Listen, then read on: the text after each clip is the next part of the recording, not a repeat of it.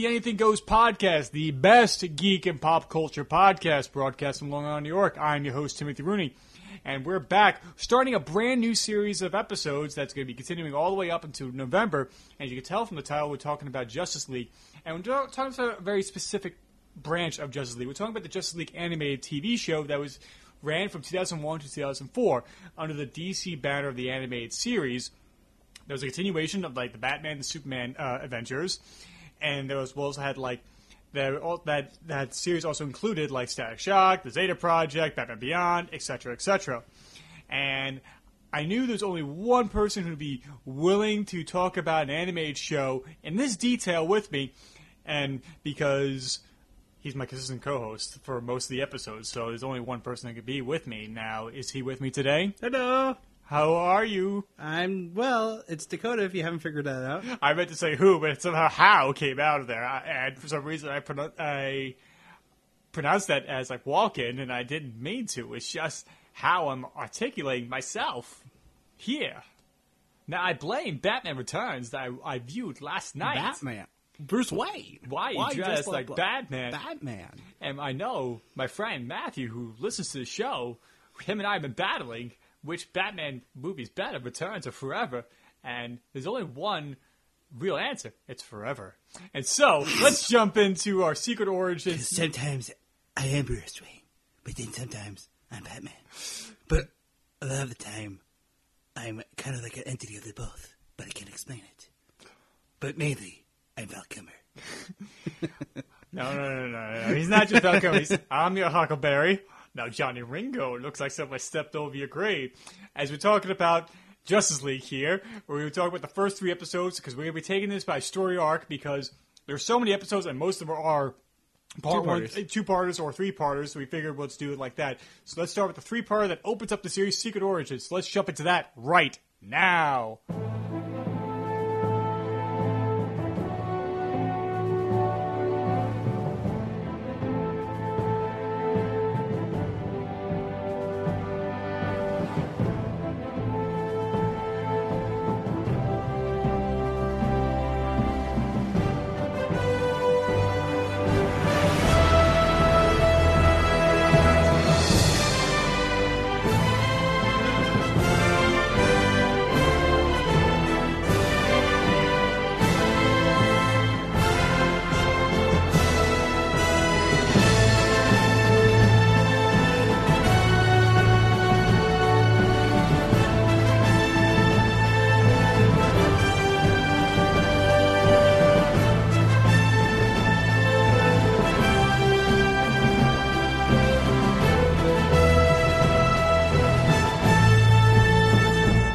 Now, Dakota?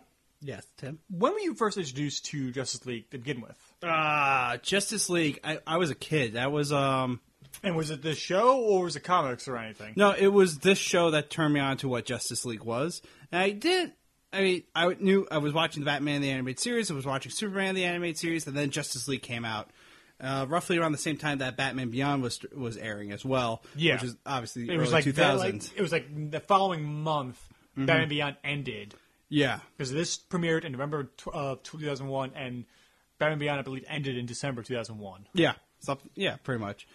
So, yeah, I was a kid. I was in 4th, 5th grade. I was watching it on Kids WB. And then I know Cartoon Network picked it up later in syndication.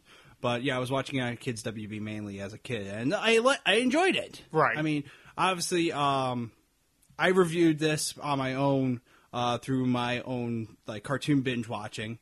I did a review of Justice League Unlimited. So where can they find it? dwdrawings.deviantart.com and also cartoonbinge.blogspot.com. Cool. Yes, plugs. Not just for kids. Or butts. Anyway. But yeah, I'm sorry, I made an ass out of myself, you know? Oh my god, it's starting. What? Viewers. Listeners. Are you telling me there's a leakage of puns coming from here? Jesus Christ. I haven't made like a single pun all day. And you're just waiting to unload it all on me. I should have brought a raincoat to just to better my odds of surviving this hailstorm of puns that's going to happen. Well, and I know I let myself open to a bunch of weather puns right there. I'm not going to rain your parade for this. Exactly. But the Doppler 3000 says there's plenty of puns on the way. Chapter 4? Chapter 4, go on. Initially I loved the show, and then when I went back and rewatched it, there's some good gems in the show. The show does have its problems, but ultimately it is still true to Batman the Animated Series and Superman the Animated Series. Right. And much like you, I was introduced to the show like with the Kids WB, and this was a time where I was kind of not, like, I did not watch Batman Beyond and Justice League as religiously as I did Superman animated series and the Batman animated series. Like, I was kind of like at arm's length with those series, and I kind of like questioned the fact, like, a lot of people, and I know this question you brought up, like, why would Batman be in a Justice League? And it's not until later when I realized that there's a reason why Batman's in the Justice League, because he's the strategist.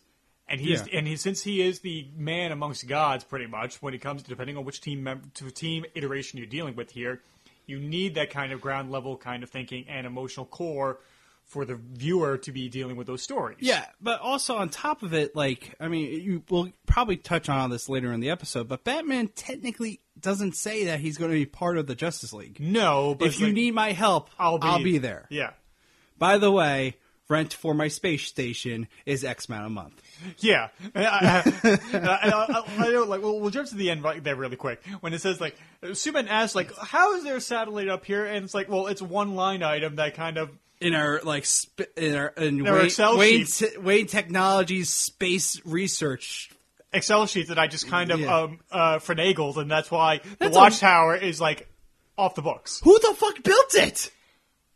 It's probably the same people who built the Enterprise on Earth in Star Trek 2009, when Enterprise was supposed to be built in space. It's like, wait, that's not supposed to be like that. And why is there so many questions that brought up of the fact that that's there? And you're like, I don't understand why the Watchtower was built previously before this, and for what purpose, and now nobody realizes it. It's the same people that probably built or made a lot of the stuff like the Batcave, where Batman killed them all.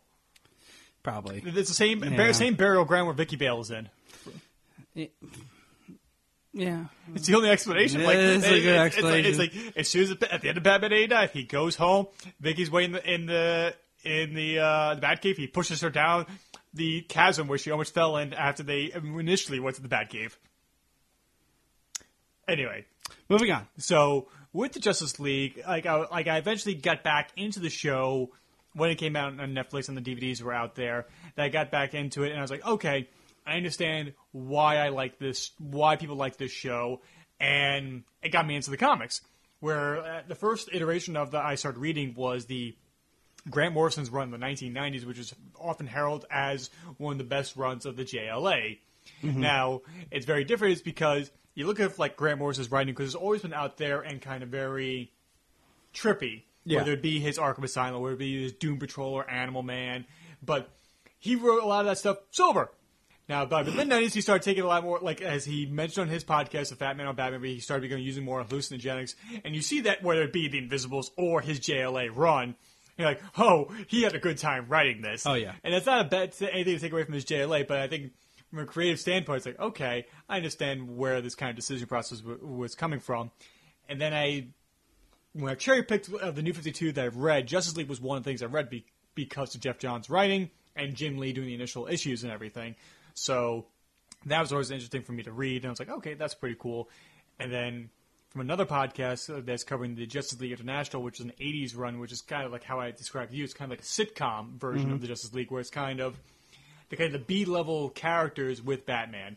And it is very comedic based, and it's kind of like how the Brave and the Bold TV show is going to eventually turn into, if it continued on, where it's just Batman and this kind of weird rogues gallery of B-level, or quote-unquote B-level superheroes. Right. And at one point, like, I got to the point where Batman finally quit, because him and Captain Flag of Suicide Squad eventually got into a fisticuffs during an altercation, and both teams were like, how do we break them up? And then a few members to try and grab them. They're thrown back by Flag and Batman, and they continue fighting. Batman loses one of his ears has been ripped off. So he's got one ear, and that's the point. Like Blue Beetle picks it up and gives it to him. Like, you dropped this, and he's like, I quit. I'm sick of babysitting a bunch of morons, and leaves. And you're like, Oh, Daddy just got pissed. yeah. And like Guy Gardner, who's had a concussion, he's been like, oh, gee shucks, everybody. He's like starting to cry, like, I'm gonna miss Batman and everything. And it's a great run of Justice League comics. I can't wait to continue more with that when I get the trades. And so, getting back to the TV show, now, Dakota, what is the synopsis of the first episode of this arc? So the first episode of this arc is how pretty much the Justice League comes together. Come together! Earth has been invaded by what I would... The White Martians. But they're not technically White Martians because they invaded Mars. Yes, and they kind of assimilated into creatures that were, since they Like, changed their biology based Two on... Martians. Yeah. But they're... So I wouldn't want to call them White Martians. Right. But they're White Martians. Yeah, and... The White Martians have invaded Earth, and they're setting up and they're making preparations for them to take over Earth to essentially feed on mankind and terraforming amongst it as yeah, well. Yeah, and making blocking out the sun on Earth and living among Earth until the food runs out. Yeah. And it's up to Batman, Superman, and a bunch of other superheroes to fight and defend Earth. Right, and it's very indicative of like how the Justice League's comics are, is because it's a threat that's so big and so massive that the team has to come together. Right. Like in Justice League, the Justice League comics was introduced, or the team, I should say, was introduced in Batman, the Brave and the Bold, number 28 in March 1960, where an alien invasion happened, and each one of the heroes, and the heroes include Batman, Superman, Wonder Woman, Martian Manhunter, Green Lantern, Aquaman, and the Flash. Mm-hmm. And all of them realized that they could not take this threat all by themselves, and that they came together and defeated the threat. And they would always have to come back together when a situation would arise. Very much like how this show is. Yeah, minus replace Aquaman with Hawkgirl. Yeah, and not to say we will not see Hawkman. Aquaman. We will see him later on. Not until I think Justice League Unlimited. No, he shows up, and not part of the team, but we do see him in an episode, an arc later on, when the Atlanteans make their presence known to the surface dwellers. Like, I haven't seen it in a while, but for some reason I thought that was Unlimited for some reason. Because it has one of my favorite moments in DC animated history is when, I'm pretty sure, if I could be mistaken, I'm pretty sure Ocean Master has set up Aquaman, and they brought him out to like kind of like where the underground like volcanics are, and or where like Earth's core is kind of cracked open, and left Aquaman and his son to be roasted there, and as the tectonic plates approach each other, and they're going to be melted away and be killed. Right. And Aquaman is chained to the rocks, and he's trying to get himself loose, and he's trying to cut the chain with his Aquaman emblem that he took off his belt. And his kid's crying, the music's swelling, and he just raises the emblem one more time, and he swings it down. Next time we see him is in Atlantis with his child, missing his hand. Yeah, with that weird harpoon hand. That's how his harpoon hand came about, and I always thought that was one of the most dramatic moments in DC animated history. Okay, I stand corrected. But it's okay. But yeah. So it's interesting because, because you're the bigger science nerd than of the two of us. You're the bigger one. Am I? I believe so. I think okay. Because you watch at least more Animal Planet than I do. I watch a lot more Discovery Channel, yeah. And Discovery Channel. Now, I do not know what the gravitational qualities of Mars is, but I think, don't you think the gravitational would not be like the moon? Like, that's the one thing that I noticed. Yeah, when they opened up with the two astronauts on Mars mining through, and they're bouncing about. No, it would be closer. It would be somewhere in between Earth's gravity and the moon's gravity. Right. So you can walk more normal on Mars, but there is some lightness in it. Yeah. I'm not going to go out and say like this is 100% fact, but this is what's been depicted in a lot of things that I have watched on Mars and stuff like that. And also the movie The Martian, which has been helped by NASA, depicts more of a Earth-like gravity on Mars. Right. And it's funny, like the opening scene of this episode is like, I want to watch The Martian again. Like, it's essentially what The Martian could have been. Yes. I mean, if it just went horribly. It would have been even worse if like somehow that situation ever got worse Yeah. for Matt Damon. Oh boy. And I love it because like the two astronauts are exploring. They dig up a piece of rock that cracks open the ground. One of the astronauts falls through to find these ruins, and he decides to open the ruins. Yeah, with just a simple pickaxe. Now, okay, the ruins are not going anywhere. I wouldn't worry about that. Granted, that could be an exit going through that way. Yeah. I wouldn't open those doors. I'm like, you deserve what you got coming to you, guy. It just seems like also I'm not sure how great of a seal Martian Manhunter did on sealing those doors. If an astronaut dealing with gravity in a big suit like he is can manage to open those doors with just a titanium pickaxe. Pretty janky. Yeah. It's like, oh, come on, like I understand moves. I held it together with tinfoil and bubblegum. And I have a whole lot of bubblegum. I ran out of bubblegum halfway through, so I just shoved more tinfoil in there.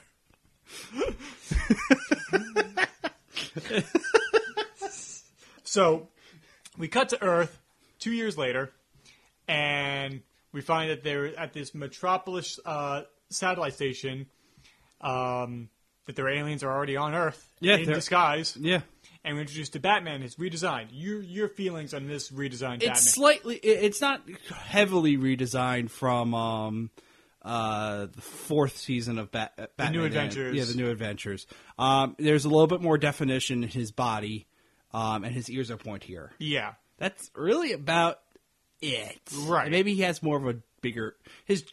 His tumor-like chin is still about the same. Yes. I'd still have Batman get a biopsy on that. But yeah, no, he's there. He's checking out because the Wayne Enterprises deep space monitoring satellite went down, and then he believes someone has tampered with it. Right. So he's investigating this satellite relay. And he tries to stop the aliens who are trying to use their technology on the Metropolis satellite. Yeah, but they're freakishly strong. Yeah, and it's something we don't really get to see that often is the Batman using the bolas. Yeah. And I was like, we've seen batarangs, we've seen like the zip gun, but like bolas, like you rarely see, at least in this animated iteration of the character. True. So I thought that was really cool. I'm like, oh yeah, to use that. And of course, I just thought of Balls Q, Bolas 007, and Q throwing the bolas and blowing up the mannequin head, and that was from. Was it For Your Eyes Only? It might be. It was a Roger Moore movie. I know, but I'm just saying, like. Sir Roger Moore, wherever you are. Yes. Anyway. And we introduced to Superman. Yeah. What I don't. Superman does like his body's the same from the animated series, but they add cheekbones to him. I thought it aged him up. Like he looked radically aged him. And I thought that was on like because I'm watching it on my TV down here. I'm like in my basement. I'm like, does he look older or is it just me? Does he have cancer? I mean, Batman's got a tumor chin. I mean, maybe just dealing with like supervillains is just like it's very cancerous. Superman doesn't need to eat something because he's still toned. But why is his face so thin? I mean, like, I think he hasn't seen the sun in a while. I think he needs to spend more time in the sun. He gains his power from the sun. Might as well maybe fly towards the sun and just soak up some rays a little bit. I never liked how they did that with the chin bones. Yeah. And he gets not chin bones. Cheekbones. Right, chin bones. I have chin bones on my cheeks. The crimson chin. And Superman goes to intervene with the aliens escaping, and then he gets these flashes of like visions. It doesn't like it's like Superman shows up, need help, and Batman goes no, and he's like, oh, they don't look so tough. I'll help you, Bruce. Like totally like not Bruce, but Batman. And so he like makes to go help, and then all of a sudden he gets hit with like a psychic brainstorm of it. And the visions look like a Jackson Pollock painting, and he falls on the ground, and Batman's like, "The fuck just happened?"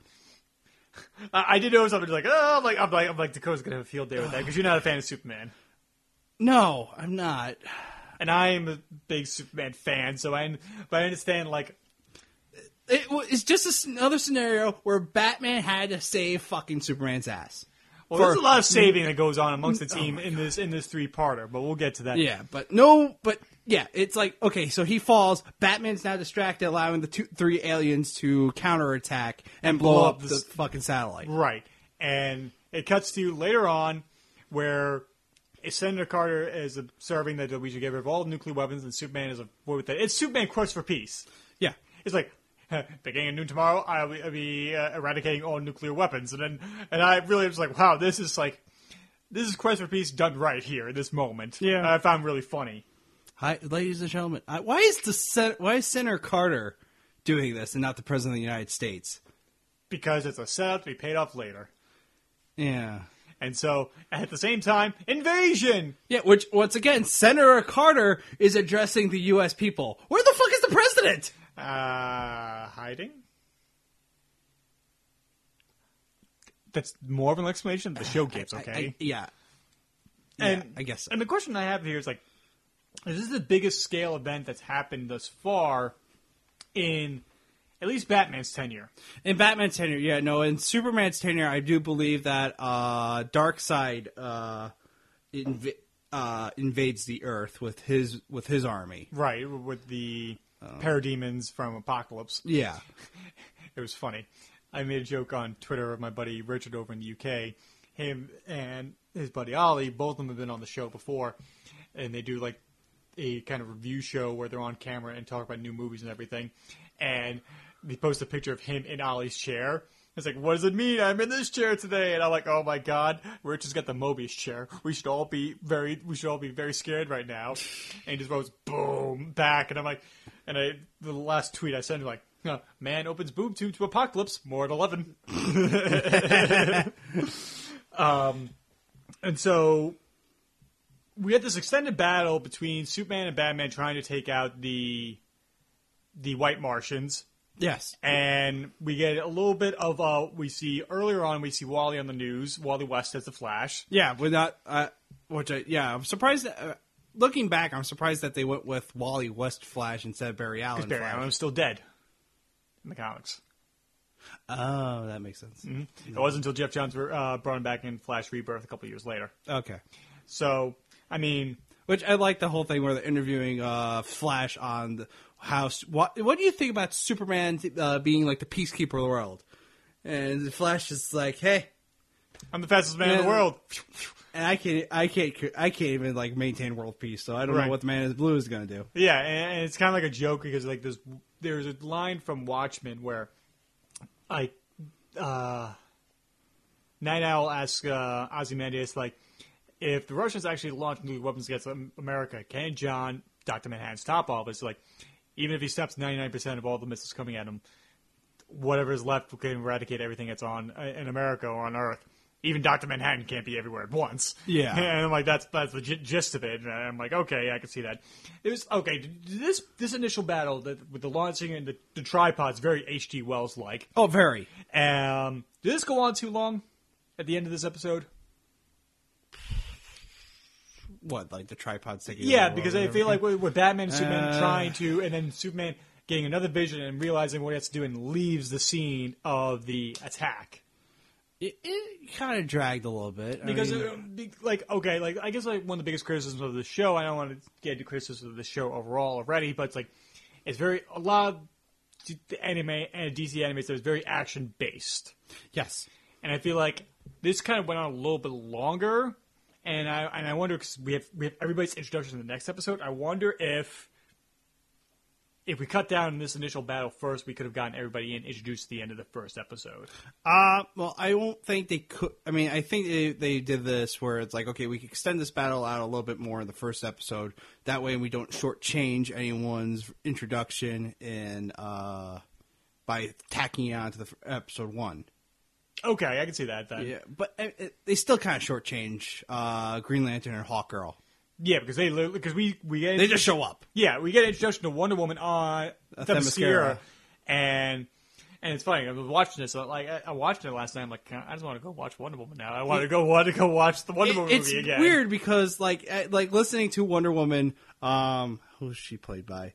Wonder Woman was played by Susan Eisenberg in the show. Right. And she does, initially, this is how I thought Wonder Woman talked. Right. Now I have Gal Gadot. Yeah, in her like accent, And her Israeli accent is just like, oh, that like just an accent, not an American accent, but right. like just a European like accent totally makes Wonder Woman more plausible. Right. So it's a little weird now, like, okay, so she has an American accent. Okay. I mean, but then again, there's been so many different iterations of Superman and Batman and Spider-Man in the past, so you just kind of like it is another rendition of it. I'm not going to take away the show from that. Right. And at the very end, we get introduction of Martian Manhunter that's been held captive in the American government. Yes, John Jones. John Jones. And next episode opens up. We get the introduction of like John Jones and Superman immediately. He's like, okay, I trust him because we telepathically linked. Yeah, and Batman immediately does not trust him. Yeah, John Jones tries to shake his hand. Batman just kind of looks at him. Superman's like, don't take it personally. He doesn't trust anyone. A wise policy. Yeah. Because I love, like, 5 minutes later, when Martian Manhunter is injured saving Batman, Batman's like, John! Take the bitch seat in the Batwing.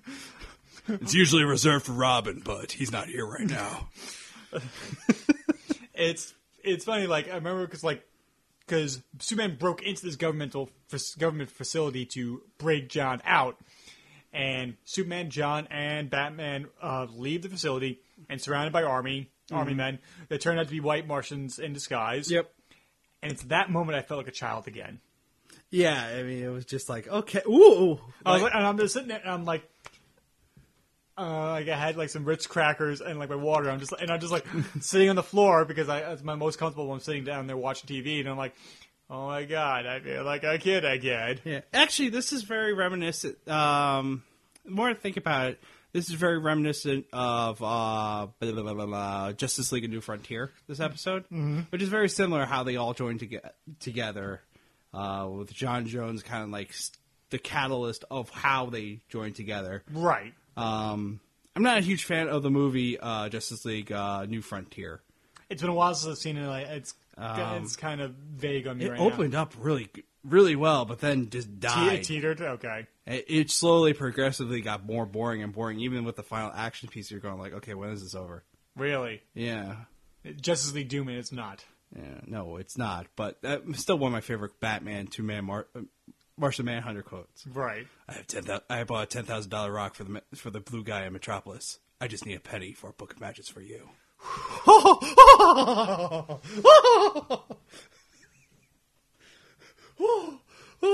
You want some ice for that burn? Literally.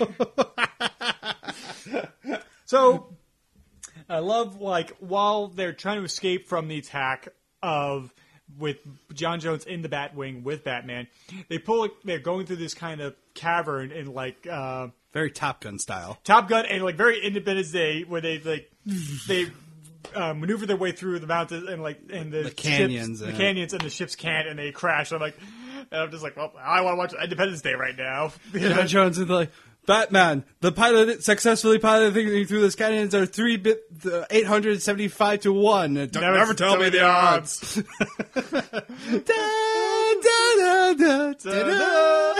Yeah, so we should take that scene and just put the asteroid field piece from Empire Strikes Back underneath it, like how awesome that'd be. And so the Batwing is taken out of commission, and at that moment, that's when Green Lantern and Hawkgirl show up. Yes. Your feelings on them? Overall or in this episode? In this introduction and episode overall. I mean, like I said before, I feel like they're shortchanged their introduction. Like, okay, Green Lantern catches the Batwing and then helps fight off the remainder. Well, he doesn't really help fight off the remainder of the alien forces. Hawkgirl does. Hawkgirl, with her like magic mace, destroys the rest of the fleet. I've always been a fan of Hawkgirl. Yes, and that's why I kind of like, if we don't get Hal Jordan as the 7th member for Justice League in November, I'm like, please give it to Hawkgirl. Give it to Hawkgirl. Yes. But go on. But John Jones, like, he's like, sorry I'm late. There was an uprising in the Bubble Bus sector. Because the Green Lantern Corps are like police officers of space. Yes. So it's just like, okay, fine. Yeah, And it just like, and then Flash shows up. just literally Zoo! just zips in. Hey, Batman, you dropped this. He holds the bat wings wing. But I love the moment where they're firing lasers at Batman, and then who deflects the laser bolts? Wonder Woman. Wonder Woman. I'm like, Which in this rendition, she can fly. yeah, which I think is, which we don't know if she could really fly or not. I don't think she can fly in the movie. No, I think it's like leap tall buildings in a single bound Yeah. kind of thing. Yes. Oh, fuck, I want to watch Wonder Woman. Sorry. It's not twice in theaters. I want to watch it again. So, same here. Like, I want to go see it again. Anyway. But yeah, the Wonder Woman shows up and Flash is like, hello, nurse. And because that is Wally West of Speed, if we're going by the Young Justice kind of characteristic, Oh yeah, just, hey babe, how's it going? You want to stick around with me? and she's just too polite to say Or, no. or just has no idea what's going on. Yeah, and like everybody's just like, what? Like Flash, shut up. And we get the flashback of what happened on Mars with John Jones telling about the invasion by these parasites that turned out to be white Martians. Yep.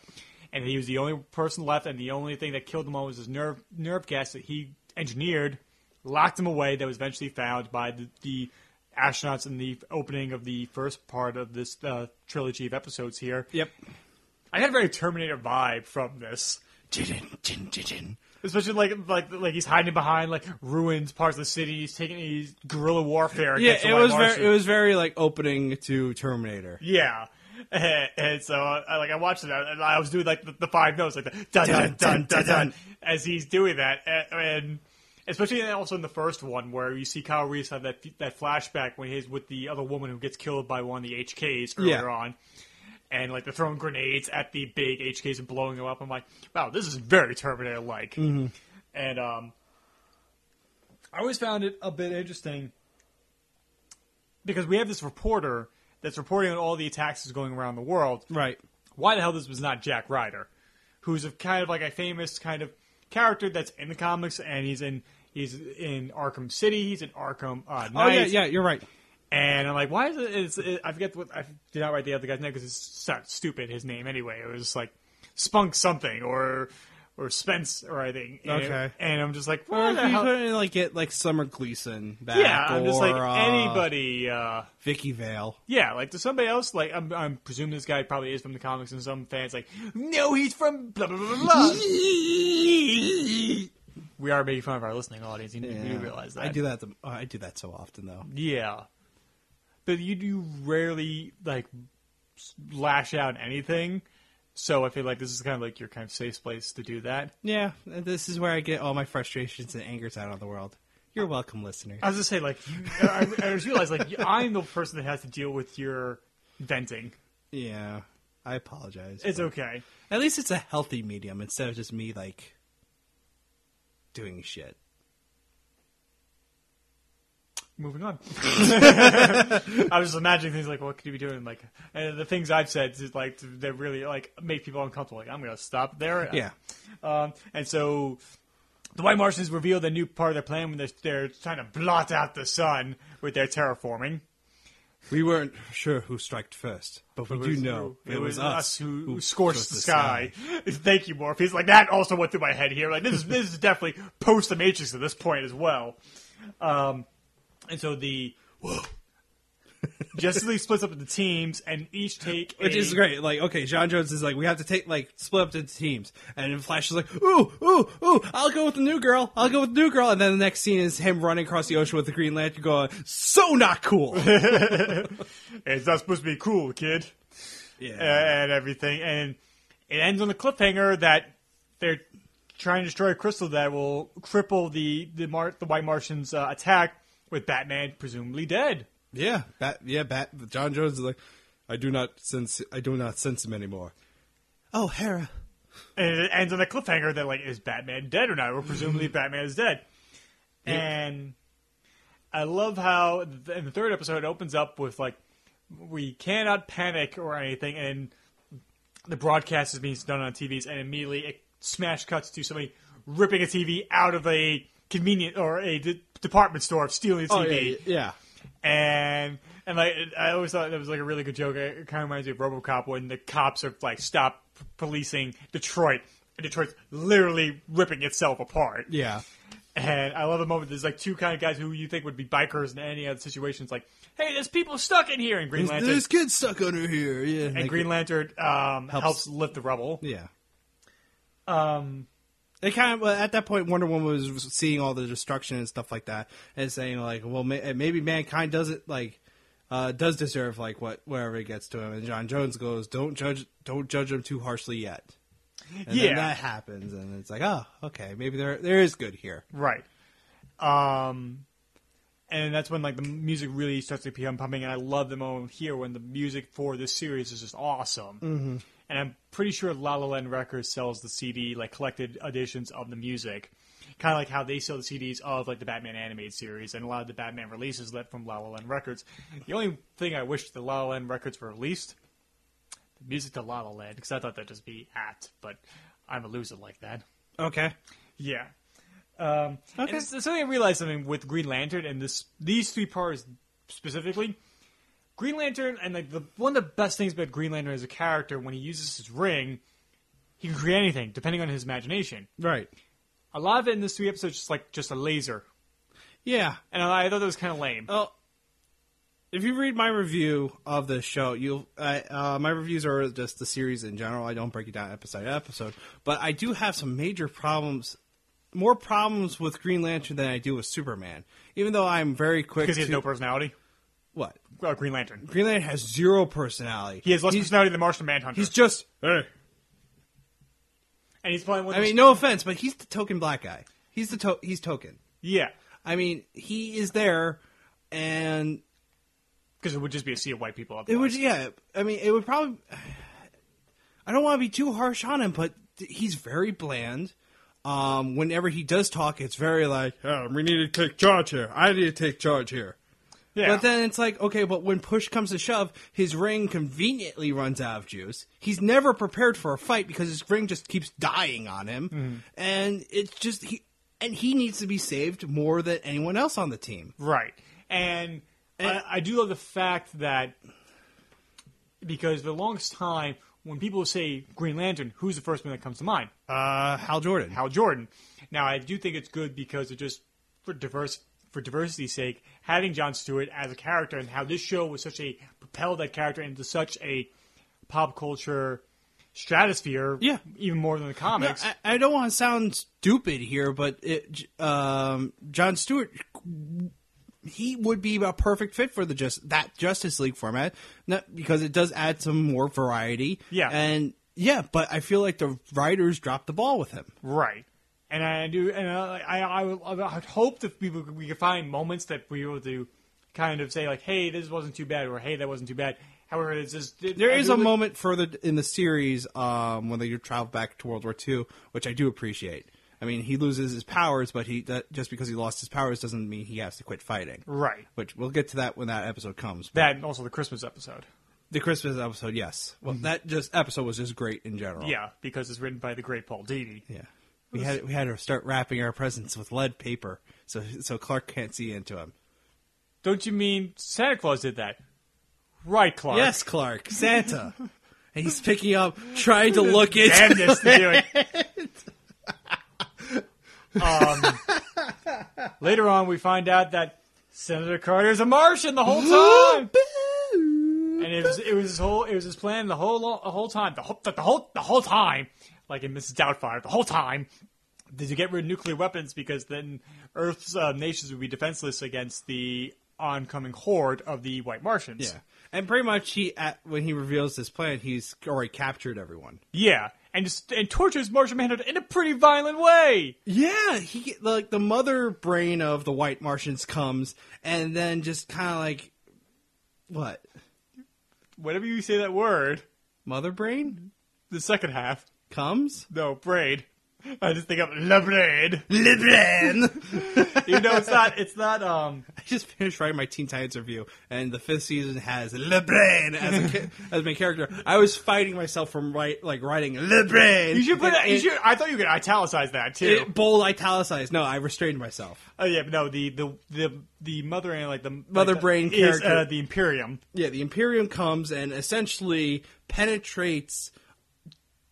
He does penetrates Martian the Manhunter just underneath his flesh. Not fully through him, but underneath his flesh, so you can see the tentacles wriggling over his muscles under his skin. And the rest of the team is forced to watch this. Yeah, I'm surprised Wally West didn't throw up. Yeah. Like, anyone to have, like, the weakest stomach, I think Wally would. Yes. But guess what? Batman's alive! And Martian Manhunter shielded his presence to everybody. Yeah, but then Batman's like, you know that crystal? Haha, I reversed the ion polarity of it. And, not only that, shielded the motherfucker. Boosh. I did write down, like, Batman lives as he reversed the polarity of the neutron flow, and the words of Doctor Who. And then... This episode could have ended by two characters, Batman and Martian the Manhunter. Right, no, Done. but it actually is ended by Hawkgirl and Wonder Woman, pretty much. They deliver the final blows as the Imperium tries to escape. True, but Earth being taken over, the sun being blotted out. But the sun comes back after the crystal thing gets destroyed, melts away most of the. Yeah, the White Martians are more allergic to the sun than Gingers. But how are they traveling through space? Shields. I guess, but can't they use the shields on Earth? That means, but they have to stay within the ships the entire time. Ground forces can get more than the tripod. It's like that's why you have that guerrilla warfare. You need to have troops on the ground in order to. It just like okay, because in space the sun never sets. No. So it just. And they can never hear you scream in space either. Yeah, no. Space, the final frontier. Spock. I love the moment where the Imperium brain tries to get into his ship and escape. Wonder Woman throws her lasso around it and just pretty much yanks it down by her strength. And Hawkgirl takes her mace and beats the ever-living crap out of it. And it was such a F yeah moment. And I was like, I literally did a fist pump in the air when that happened. And I do realize something about Hawkgirl's design, especially with her red hair underneath her Thanagarian helmet. Very like Andrea Beaumont kind of hair. Yes, it is. It definitely seems like they took the model sheet from her. I mean, this show is very Bruce Timm? Bruce Timm, thank you. Because he was a producer on the show. Yeah, so, I mean, all the designs are still Bruce Timm-like. Mm-hmm. So it makes sense that her hair is like that, like, solid chunk. Yeah. It does get changed up in... JLU, right? Yeah, JLU. Where it's more flowy and stringy. Mm-hmm. And so, to defeat the White Martians, Batman reveals that he has a satellite where everybody can correlate and kind of hang out or run their base of operations out called of the Watchtower. And Batman says, I'll be there if you need me. You don't need to be part of the team officially. And Wally's like, we a bunch of super friends? I prefer a Justice League. And I'm just sounds corny, but I'm in. Yeah. And I was like, they got a super friends joke in there, and I loved it. They're on the Watchtower, and it's like they decide to make the Justice League, and Martian Manhunter's not there. Yeah. And then they go like, "Where is he? He helped save the Earth." And then it took them pretty much saying like, "Your home is Earth now. Yeah. We need you." And he's like, "I'm touched, but I am honored at the same time." Right. Then he joins. And so that ends the third episode of this 3-part of the opening of the series. How do you feel as this as an opener to the series overall? I think it's a good opening. It gets the general feel of what they're going to be doing. Mm-hmm. It introduces kind of like as the series goes on. I think they're going to address more and more characters as it goes, right? Because this is a very Jon Jones, Superman, Batman episode, right? So, So as the series goes on, we're going to find out more about Hawkgirl, Wonder Woman, Green Lantern, and Flash more. Mm. If I remember right... Yes, it's very important. Didn't know it was SpongeBob. I don't understand your accent. Oh, why didn't you say so? Moving on. They never chase after a bus, especially when it's going up at a 90-degree angle. No, but the show does justice to SpongeBob podcast coming soon. I'm not going to be a part of it. Bullshit. But the show does justice to all the heroes on the show except Hawkgirl. Right. We don't get Hawkgirl. We really don't understand Hawkgirl until the finale of the show. Really? Yeah. Because it's been a while since, because you watched it more recently than me, so. Yeah, and Hawkgirl's kind of bland up until a certain point in the show where all of a sudden you're really like, yeah, I can get behind Hawkgirl. Mm. Still think Hawkwoman would be the more appropriate name for her because she's far from a girl. Yeah. We'll see that soon. I mean, that's why, like, one of the biggest contentions, like, people were saying when the Supergirl TV series was starting on CBS and eventually went to CW, that's one of the first things they addressed in the opening episode. Like, and like Kara is asking Miss Danners, who coined the phrase of Supergirl, why a girl? Like, why? I'm a girl. You're a girl. I have no problem with that name, and it's saying like we should be okay with our femininity. Yeah. And whatever phrase we choose, it's one that we choose to use. Yeah. Not be dictated by anybody. So I'm like, okay, at least they addressed it in that show, and they made a valid point why she was called Supergirl. Yeah. This way, it should be Hawkwoman. I think it should be Hawkwoman. Yeah. But going back to her, she has little quibs every now and then, which was one of my favorite ones in the show is with her and Flash. But yeah, at a certain point, they're fighting. I think they're fighting a bunch of villains in an alternate dimension while helping Dr. Fate happen. Mm-hmm. And Solomon Grundy is kind of being used by the villains, and Hawkgirl actually rescues him.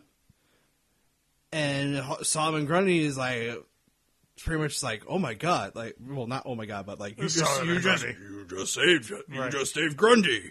Grundy likes Hawkgirl, and Hawkgirl goes like, and Grundy needs to stay here while Hawkgirl goes fights. And it gives a little personality. And then when Solomon Grundy comes back, there's that there's established connection. You get more of Hawkgirl in there, and I like that. I wanted more of that much faster than what the show was giving us, right?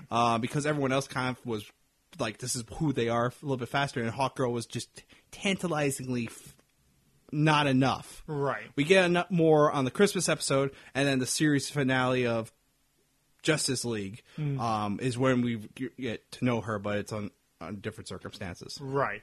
What would you say your favorite moment of this three-parter is? Of this three-parter? You want to think I have mine already? Okay, you go first. I'll think of mine. It's the opening of the third episode when they realize they have to work as a team, and Wally races out in front of the tripod, throws a rock at it to get its attention, and works around it so it ends up blowing off its own leg. I always thought that was really awesome, as well as the Hawkgirl and Wonder Woman takedown of the Imperium ship. Yeah. I think my favorite moment...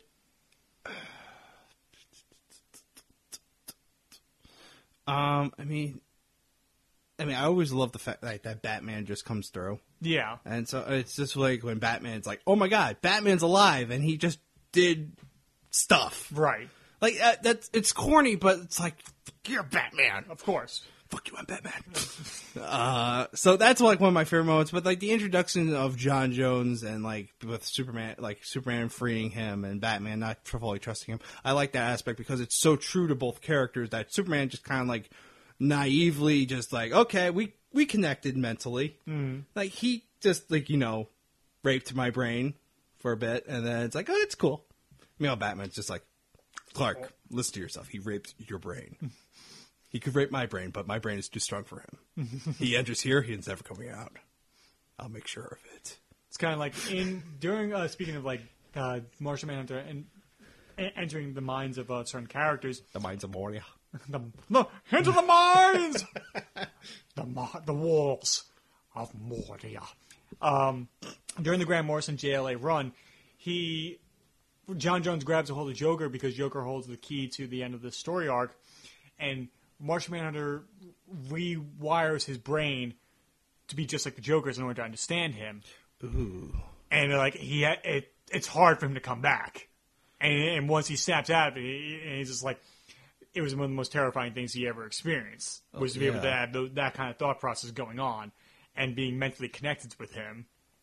Yeah. It was a fascinating part of that story. That sounds amazing, but horrifying. Yeah, it was. Because then Batman's probably freaking out like, fuck, well, at least I can stop you with a book of matches. Yeah, and the funny thing is, like, it's kind of the corporate takeover of the JLA, where like Lex Luthor like hires a bunch of like villains to stop him, including Mirror Master, and Mirror Master gets switches sides because of Batman like gives him a lot of money, like bribes him pretty much. Yeah. And so Mirror Master like turns on them at the very last second, and I love it. Like, how'd you get him to do that? Never. And the line is like, never underestimate the compassion of a Scotsman. And like, of course, all the speech bubbles for Mirror Master has a very Scotch brogue to his dialect. Right. Within this three-parter, who's the standout character for you? It would be John Jones. I It's think really so, too. John Jones's story. Yeah, and he gets the most screen time. He gets the big flashback and everything. I think, and that's something I think we'll explore in each story arc. Who's the standout character? Yeah, I mean, there's a lot of characters to go through. I mean, once we get if we get to Justice League Unlimited, then that's like almost impossible. Yeah, that's gonna be. But no, the John Jones is a standout because we really find we know who he is. Yes. And why he's here on Earth. Mm-hmm. So I like him. I really honestly do like John Jones in a lot of like renditions of different ways wherever he's portrayed. Right. This one is how I was introduced to him. Mm-hmm. I knew of him before, but I never read a comic with him. And then this is my introduction to John Jones when I was first watching him as a kid. Yeah. Later on, like Justice League Doom, you got to know him. Justice League New Frontier, Young Justice he was on, and then the weirdest rendition of them all was Batman Brave and the Bold, where he has this obsession with cookies. Well, because that is a thing started, I think, in Justice League International. Really? Where he's obsessed with Oreos. Really? That's where it started from. Ah. And I'm reading the comic. I'm at my night job, and like I finished it. I finished an issue, did my shift, driving home. I'm passing a 7-Eleven. I pulled off. It's 11:30 at night just to buy Oreos. And I bought Oreos so I could read the next issue. And I ate Oreos while I was reading the next issue because I'm like, and I think that's why I texted you and Nikki about the Chips Ahoy and Oreos. That's why. That's why. Okay. Because I was like, this is very random. As if any other topic that we bring up in that chat is ever linear. It's a little bit more like Harry Potter centraled, but yeah, but of course But, that's like I asked them like, which do you prefer, Oreos or Chips Ahoy? yeah, I think I responded Oreos. And Nikki was like, it was chewy Chips Ahoy. Yeah, which I'm like very upset about because if it's not Oreos, it has to be the crunchy Chips Ahoy cookies. All three are just pure chemicals. Of course. But yeah, in ranking order, Oreos, crunchy chocolate chip cookies, and soft cookies. And I know for a damn fact that John Jones prefers the crunchy Chips Ahoy because whenever he's eating them in Batman Brave and the Bold, there is a crunch noise with them. So suck it, viewers, readers, listeners, whatever you are. I love you. On the note, if you want people to follow you on social media, We're over already? Yeah, well, the episode's done. What? Yeah. What? No! I'm so used to like Us going on for another 2 hours? 8-hour shows. Yeah, I know, but I'm saying like these are going to be a lot quicker. We're going to bang them out because we have 12 story arcs to get done with the first season, and hopefully we can get this at least the Justice League series done by November. Mm-hmm. And if it's like episodes this length, I don't think that should be a problem. Okay. So. If you want to follow me, you can find me on dwdrawings.deviantart.com, where you find my artwork with the Pottercast comics. My reviews are up. Recent one is the Teen Titans review on that page. Plus my short original story Tentacles for Summertime Horror is up. Mm-hmm. You could also head over to cartoonbinge.blogspot.com. My review of Full Metal Alchemist Brotherhood is up on that one. Nice. Yeah. If you want to follow me on social media, you can follow me on Twitter at TimothyRooney2. Follow my Instagram at TRooney1012. My YouTube and Facebook page under the same banner, Through the Lens Productions, where our latest short film, Catcall, is up. We have a bunch of stuff in the works. Hopefully, I'm working on a film noir for the Film Riot Monday Challenge. Mm-hmm. That's going to be going on. That will be going up by July, as well as a bunch of stuff, and hopefully starting to work on a feature film that'll be coming out hopefully within the next year. So yeah, so there's a lot to look forward to. And so Dakota, thank you for being a part of this and the start off of a new series of episodes here on Anything Goes talking about Justice League. Thank you, Tim. I'm very excited. Of course. Oh, yes. Oh, you sound so thrilled. So thrilled. Thank you for listening, everybody, and we'll talk to you soon. Bye!